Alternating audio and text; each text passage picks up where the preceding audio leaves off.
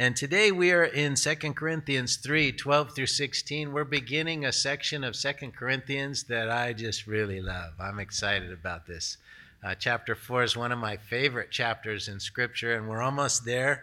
But even the end of chapter 3 is just, well, I hope you'll love it as much as I do, especially the last verse that we're going to get to today. So in honor of God's word, would you stand with me as I read this passage to you? 2 Corinthians chapter 3, verses 12 through 16. Since we have such a hope, we are very bold. Not like Moses, who would put a veil over his face so that the Israelites might not gaze at the outcome of what was being brought to an end. But their minds were hardened. For to this day, when they read the Old Covenant, the same veil remains unlifted, because only through Christ it is taken away. Yes, to this day, whenever Moses is read, a veil lies over their hearts. But when one turns to the Lord, the veil is removed. Now the Lord is the Spirit, and where the Spirit of the Lord is, there is freedom. And we all, with unveiled face, beholding the glory of the Lord, are being transformed into the same image, from one degree of glory to another. For this comes from the Lord, who is the Spirit. Amen. This is God's word. You can be seated. Before I get into the sermon, I want to comment on the time that we are going through as a nation, and the contention and the division that's going on in our world. However, we are citizens of heaven. Amen?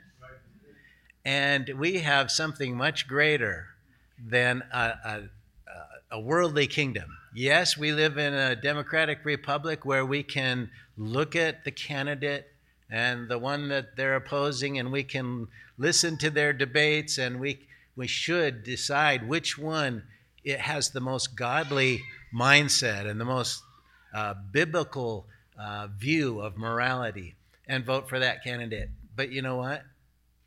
The kingdoms of this world will come and go. I love America. But America is not forever. Daniel chapter 2 tells us all the kingdoms of this world are like that image of a man. And this stone is cut out of the mountain, and it strikes the image, and the image is destroyed, and the rock becomes a mighty kingdom that fills the whole earth. And that is what we're waiting for, amen? Well, actually, we're not waiting for it. We're in it right now, amen? If you're in Christ, you're already in that kingdom. Now, we're not experiencing the reign over the whole earth like we will one day, but that's our kingdom. That's our hope. We're citizens of heaven, amen? So, I don't know where you're at, but if you're discouraged about the elections, know that we have a sovereign Lord over all, and he will use it all for his glory. He sets up kings and he takes them down. So no matter what happens or what your political view is, God is on the throne. Amen? And if we go through hardship, then he uses it to teach us and discipline us and guide us. And if he brings blessing, it's so that we can be a blessing to others. Amen?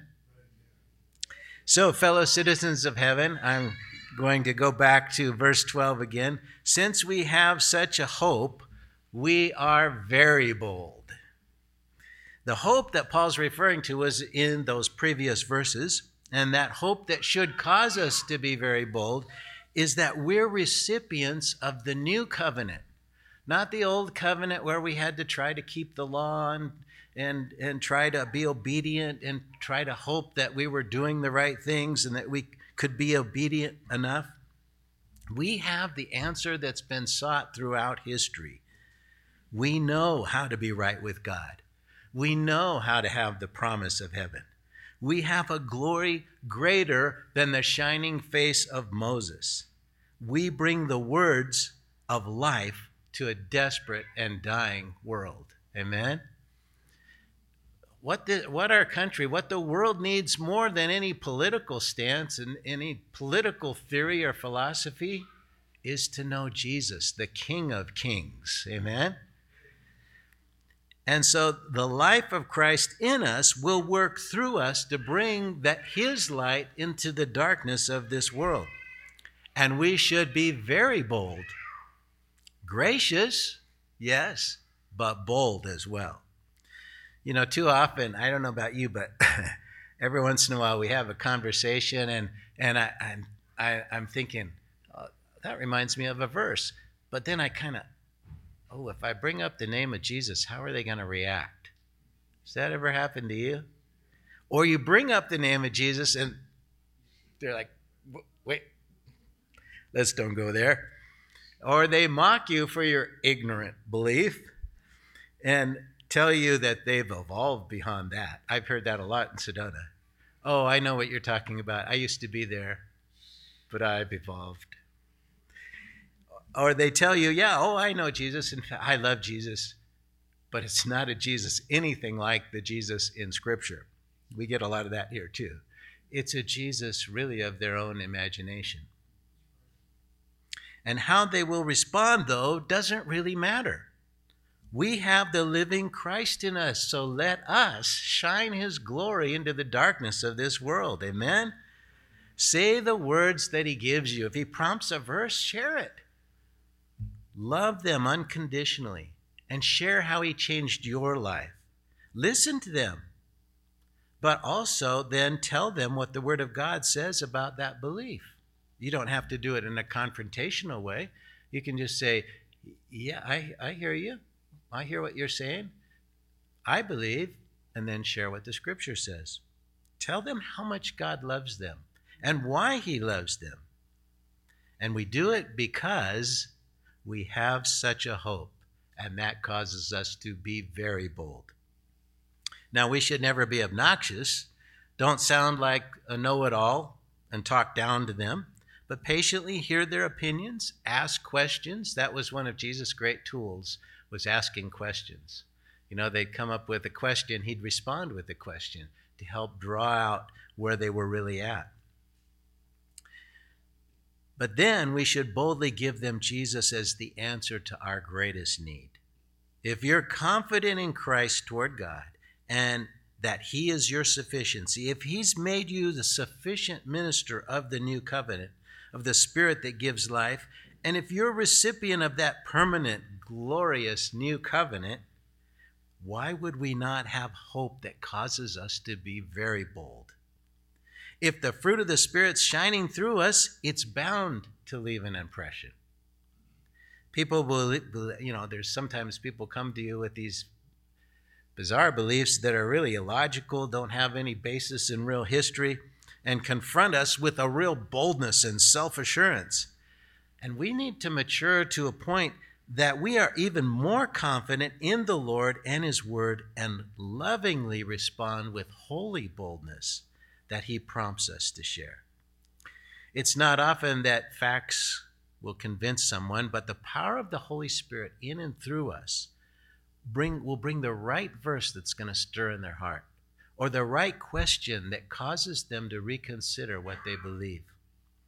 Verse 13, not like Moses, who put a veil over his face so that the Israelites might not gaze at the outcome of what was being brought to an end.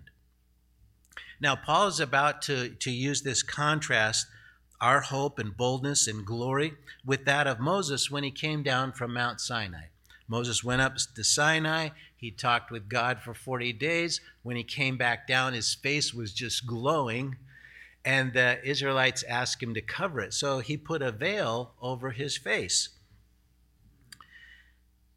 The shining glory, though, faded over time.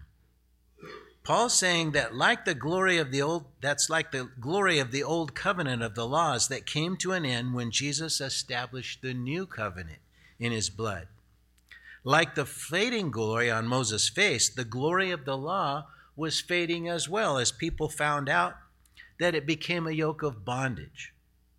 Surely it gave them a better life than the cultures around them, It showed them sanitation and a good form of government. It pictured things to come prophetically, that there's so many pictures of Christ in it, but it became tedious duty. And then man added thousands of rules around the 613 rules of the law, and that even made it even more tedious. They referred to the rules as a hedge to keep them from accidentally breaking the law. They needed to hear Jesus tell them that loving God with your all and your neighbor as yourself fulfilled all the laws of Moses. But who can do that? Who can love your neighbor? And Jesus expanded your neighbor as basically anyone you run into with a need. Who can love your neighbor better than yourself? It's impossible. And so even that law that Jesus pulled out of Deuteronomy chapter 6, even that law tells us we need a Savior. We need somebody to intervene for us between us and God, because we just can't do it. Even if you boil it down to those two basic rules that Jesus did, we can't even keep those rules without the Holy Spirit. And so the glory of the old covenant faded until what was permanently glorious came, which is the new covenant. Verse 14, but their minds were hardened. For to this day, when they read the old covenant, that same veil remains unlifted, because only through Christ is it taken away. So Paul compares the veil over Moses' face to the veil that's over the mind of the Jewish people when they read the Old Testament. The veil kept people from seeing the glory on Moses' face fade, and the veil over their minds keeps them from seeing the glory of the law fade. The veil back then and even today is reinforced by rabbinical teaching that tells them never look at that cursed new covenant. It tells them that Jesus was a bastard son of a Roman soldier and that he practiced sorcery. They even avoid saying his name in Hebrew because his name means salvation. So instead of saying his name, they turn it into the word Yeshu instead of Yeshua, which is an acronym for may his name and memory be blotted out. That's just one example of how rabbis reinforced the veil, further hardening the Jewish minds. The results are a desperate effort to rely on works, which is a distortion of the law that's meant to convict us and show us our need for a Savior. It's the same with all false religions. Do these things and God will accept you, they say. Just keep these rules. That's to bring God down from his holy righteousness and have him ignore the need for justice. Being holy is not a credit added to your soul like a gold star or so many points. Does a good deed outweigh a bad one? Goodness is simply what we should do. But they have no answer for our sins. They say, repent, but why should God accept our repentance? Are 5 Our Fathers and 7 Hail Marys enough to nullify our rebellious actions? Are the 5 pillars of Islam enough for a holy God? Is repentance alone enough? The only just reason to forgive us is that Jesus took our sins upon himself and took the punishment we deserve, dying in our place, taking our sins and giving us his righteousness. That's why Paul concluded only through Christ is the veil taken away. The veil of good works being good enough for God isn't just a Jewish thing. It's pretty much a worldwide religion of any kind except biblical Christianity, because the standard is Jesus. And none of us lives up to that standard. The standard not being better than Jeffrey Dahmer or Hitler or the guy next door. Isaiah learned that when Jesus lifted the veil from his eyes. In Isaiah chapter 5, I encourage you to read 5 and 6 together, Isaiah 5 and 6. Isaiah is just lambasting his culture and all the sins of the Jewish nation at the time. And then in chapter 6, he's in the temple and he sees the Lord. And all of a sudden it becomes personal. And he says, woe is me. Woe is me for all the garbage that comes out of my mouth. He says, I'm unraveled, I'm undone in the presence of a holy God. Through Christ, the veil is taken away. His repentance was only accepted because the day would come when Jesus would take the sins of Isaiah, of yours, and of mine upon himself. Jesus is lifting the veil around the world today. That really excites me because it means we're nearing the end. In Israel and in Islamic nations that are closed to missionaries, Jesus is revealing himself to people who are seeking the truth. And when they see him, just like Isaiah saw him, the veil is removed. They realize their good deeds are not good enough. And in fact, the most reported words that they say that this revelation of Jesus says to them is right out of Scripture, John 14:6. Jesus says to them, I am the way, the truth, and the life, and no one comes to the Father but by me. Now, they never read that. They're living in a nation where they can't even possess the New Testament, where it's dangerous to possess the New Testament. And Jesus appears to them and quotes Scripture. Now, why would he quote Scripture? He is the Word incarnate. And then when they finally find a Bible and they find out it's in Scripture, they'll know Scripture is inspired Word of God because it's the same thing he spoke to them.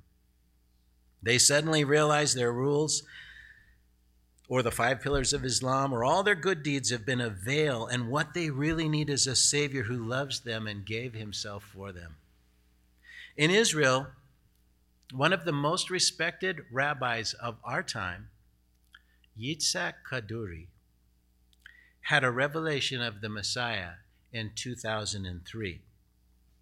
And then just before he died at the age of 108, he gave his disciples, the ones he was mentoring, a sealed envelope and told them to lock it up upon his death, and 1 year later to open it up and to share it with the world because it had the name of the Messiah on it. So 1 year later after his death, they finally opened the envelope and they posted what seemed to be a cryptic note on their website.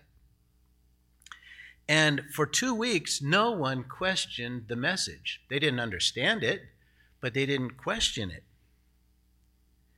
And then someone finally saw that the first letter of every word put together spelled out the Hebrew name for Jesus, Yehoshua. And then all heck broke loose in Israel. Suddenly, the Jewish world was in an uproar trying to disprove it, calling it a fake.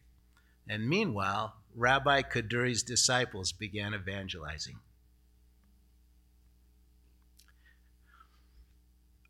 And I think it was probably a tract written by those disciples that Mikhail's brother found on his way home from a bar one night. The little tract was in somebody's windshield. He saw the picture of an owl, and he really loved owls for some reason. He went over and he picked up the tract, and he opened it, and it's all in Hebrew.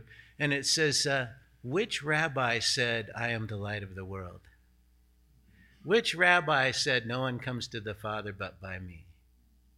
Which rabbi's touch could heal someone? If you want to find out, come to our synagogue at so-and-so address. So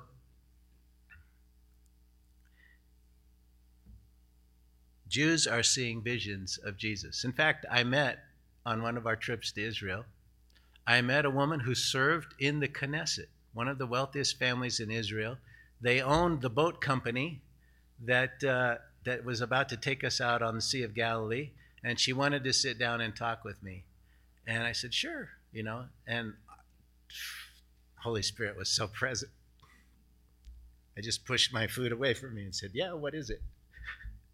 And she said, what would you say if I said I saw Jesus on the lake? I said, what did he look like? She said he had a white robe and a red sash. I said, yeah, that's in Revelation. And so I asked her, are you telling people that you believe in Jesus? She said, I can't. Our family's so important in Israel. I haven't been able to do it.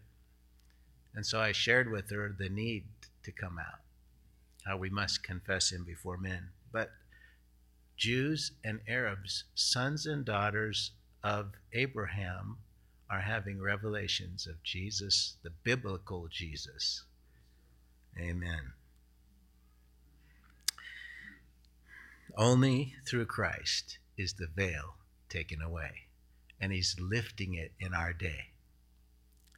Verse 15. Yes, to this day, whenever Moses is read, the veil lies over their hearts. So the reaction to the revelation of Rabbi Kaduri was swift, and it was strong, trying to discredit it. In fact, Kaduri's own son put it in acid and threw it into the Dead Sea. Why didn't he have the writing analyzed if he believed it was fake? A well-known rabbi and radio host of Voice of Israel, Rabbi Singer, denounced it, claiming it was a fraud. But where was all the skepticism the first 2 weeks before they found out the mystery of the note? No one doubted its authenticity then. Even in Sedona, right here in little Sedona, Arizona, Rabbi Singer's denunciation of the revelation keeps our local Jews from receiving the revelation and missing the hundreds of messianic prophecies in the Old Testament that line up with the life of Jesus. If Jesus was not the Messiah, then I would ask, where is the line of David today? Because it was the line of David that was to bring forth the Messiah. And yet, I only know of one man who claims to have evidence that he can trace his lineage back to David. And he went to the Knesset and tried to ask them to declare him to be a king, and they just kind of laughed at him. The most troubling passage, though, for Jews who don't believe Jesus is the Messiah is Daniel chapter 9, verse 26. In Daniel 9:26, it predicts, Daniel the prophet, 600 years before Christ, predicted that the Messiah would come and die for the sins of the people, and then Jerusalem and the temple would be destroyed. So anyone after the destruction of the temple in Jerusalem in 70 AD claiming to be the Messiah cannot be true. It would be denying Daniel's prophecy. That's a challenge for Jews who accept the fact that, or believe that there's still the Messiah is still to come. Jews for Jesus today in Israel approach their fellow Jews with the Hebrew Old Testament, and without showing them that it's the Hebrew Old Testament, they ask if they can read them something. And they, okay, read it to me. And they read Isaiah 53 to them in Hebrew and ask them, who is it about? And sometimes they have videos of this on the internet. You can look it up on YouTube. Sometimes the Jewish person will respond, you shouldn't be reading that book of the Gentiles, that cursed book. And they'll say, but look, it's your prophet Isaiah. That brings great conviction because they thought it was the New Testament being read to them. And then they find out it's right out of their prophets. That's why the Torah schools and the readings in the synagogues skip Isaiah 53. But they can't stop the veil from lifting. Verse 16. But when one turns to the Lord, the veil is removed. Actually, what Paul's doing is he's taking Exodus 34:34 and slightly rewording it. That's something Paul does regularly in Scripture. He was so steeped in the Old Testament. In that passage, it talks about Moses going into the tent of meeting. Moses would, when he needed to hear from God, he would walk. He had a special tent away from the nation where they were camping, set apart, and he'd go into the tent. The cloud that led them through the wilderness would come over the tent. Whoa, that was a sound effect.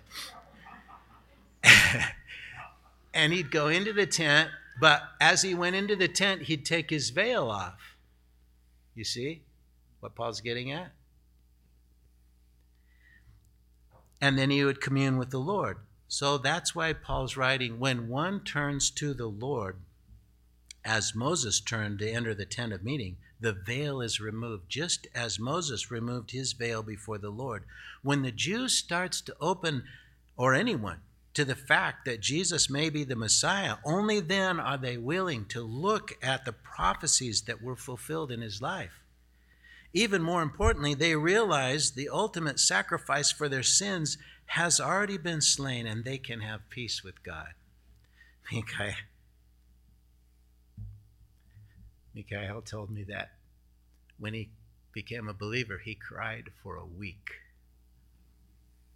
when he realized Jesus was his Savior, that the Messiah had already come. And all he wants to do now is evangelize the Jewish people. You know, the prediction that 144,000 will be Jews doesn't surprise me at all, because I see their zeal once they realize the truth.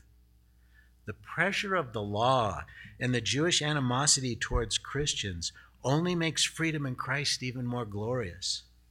That's what happened to the apostle who wrote this letter to the Corinthians. He's describing his own experience on the road to Damascus. We should understand that Jews have a reason, though, to be skeptical. Christians, and I use that word Christian in the sense of cultural, not of faith, have persecuted Jews as Christ killers. But their persecutors weren't followers of Jesus, who told us to love our enemies. Did you know that when by the way, Iran is one of the most fastest growing churches in the world today. That's part of this big uprising that's taking place in Iran. A lot of those people are Christians. And when they become believers, they love Israel. They love the Jewish people. Once, out in the streets chanting, "Death to Israel, death to Israel," but they come to Christ and all of a sudden they find in their heart this love for the Jewish people. And recently, the Jewish people are finding they have a friend in the real followers of Jesus. You'll notice in our culture that those who like to call everyone a bigot are often bigoted against the Jews and side with terrorists. The Jewish people are as diverse as Christians are. There are liberal secular Jews who hate the Orthodox. There are the Orthodox who think secular Jews are keeping the Messiah from coming and destroying the faith. And there's everything in between, including those who don't think Israel should be a nation. When we speak with Jews, we can remind them of the diversity within Christianity to help them understand that all Christians aren't followers of Jesus. There's a shift taking place right now in Israeli attitude towards Christians. They see Christian organizations feeding the poor in Israel and serving in their military. It would have been unthinkable just a few decades ago to have a Christian of rank in the military or in the parliament, but now it's accepted. The veil is lifting. It's a fascinating time to be alive. So verse 17, now the Lord is the Spirit, and where the Spirit of the Lord is, there is freedom. Hallelujah. We're free from the constant worry about whether we're breaking a rule. Jesus has fulfilled the law for us, giving us his righteousness. And we're free not to do what our old nature desires. We're liberated from that old nature that says, I want.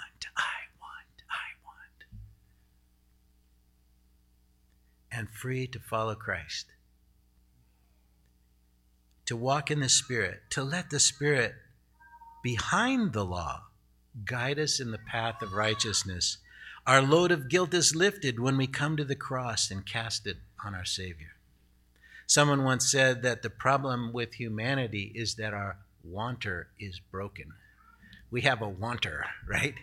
And it's broken. We desire all the wrong things, but when we come to Christ, the big change that the Spirit of God is living in us fixes our wanter. We begin to have this distaste for the old desires, and we want to know God's Word. We want to live in Him. We want to experience His life flowing through us, and we want to love Him in return. We want to be more like Jesus every day that passes. That's freedom. That's Paul's talking about here. Freedom from the old nature that kept us in bondage to desires that were harmful for us. Those old desires sometimes brought momentary pleasure, for sure, but they never fulfilled us like we hoped they would. They never last, and the cost is always more than we expect. The Lord who lifted the veil is the Holy Spirit. Father, Son, and Holy Spirit are our Lord. And when He takes up residence in us, we're free from the things that held us back from being who God created us to be.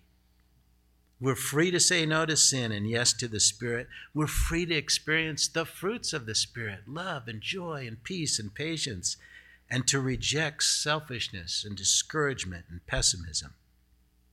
Verse 18.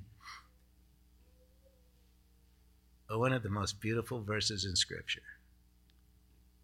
And we all, with unveiled face, beholding the glory of the Lord, are being transformed into the same image, from one degree of glory to another. For this comes from the Lord, who is the Spirit. One of my favorite verses. The veil is lifted by the Lord when we turn to Him. Our heart softens, and then we begin to see Him in His Word and in the details of our lives. We see the amazing coordination of circumstances that have had to have been orchestrated by God. And we're instruments in God's hands for Him to touch people through us. You know, this morning, in my prayer time, the Lord brought me back through my life, and He showed me the painful things and how those painful things came about because of people's choices, because of their wrong choices. But then He showed me how He used it in my life for my good, and how He kept me from what the enemy had planned through those difficulties in my life. And I would encourage you to do the same thing. Just think back over your life and think how the difficulties and the trials and the hardships that you went through, and yet how God brought you through them for His glory. And to make you into a person more conformed into His image. We also behold the glory of the Lord in the beauty of creation. You know, our educational system has really done a number on us to dull us from the glory of God that's all around us. The heavens declare the glory of God. An astronomer explains that everything's just a big cosmic accident. It has no meaning. Stardust just kind of came together and made this incredible language that we call DNA. No need to wonder at the glory of God in all living things. It's just an accident, they say. But our faces have been unveiled, and we see the absurdity of their explanations, trying to discredit our wondrous Creator. No, we can see the glory of God in all created things. And as we behold the glory of God in his creation, in prayer and circumstances, in his word, we are increasingly transformed. The Greek word here for that transformed is metamorpho, that we get our word metamorphosis, worm to a butterfly. And one day that's going to physically be true. Hallelujah. For right now, it should be taking place in our spirits as we behold the glory of the Lord and are changed from one degree of glory to another.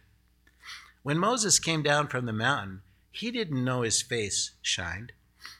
And in a similar way, when we spend time with the Lord, we will not be aware that people see something of the glory of the Lord upon us as we manifest the fruits of the Spirit. It just increasingly becomes a part of our behavior and our way of living. The likeness of Christ is seen in us. And that's what the Holy Spirit is doing in us if we are beholding the glory of the Lord. From one degree of glory to another, we are changed. It doesn't happen all at once, but little by little. Yes, the old is gone and the new has come at the moment of salvation, but working that out in our speech and in our actions takes time. Trees don't mature in a week or a month. Their roots need time to grow. And old habits sometimes die hard. Patterns of thinking take time to be changed by meditating on the Word of God. Reliance on self must sometimes be broken through hardships and through defeats. But it's a work of the Spirit, and he is consistent, and he is faithful. You say you want to speed up the process? You're tired of the old man or old woman taking back the throne of your heart? Then slow down and spend more time beholding the glory of the Lord. Let him speak to you in his word. Marvel at the goodness of God in your life and in creation. See how he intervenes in your days, and give him praise as you behold his glory. And the more you do, the transformation will come from the Lord, who is the Spirit. That's the same as saying that the transformation will come from your Master, who is the Spirit.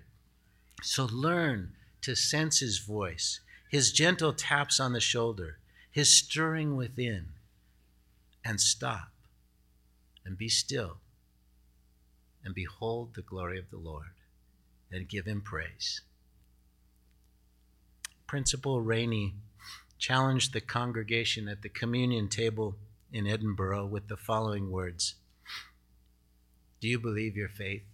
He asked. Do you believe this that I'm telling you? Do you believe a day is coming, really coming, when you will stand before the throne of God and the angels will whisper together and say, how like Christ he is?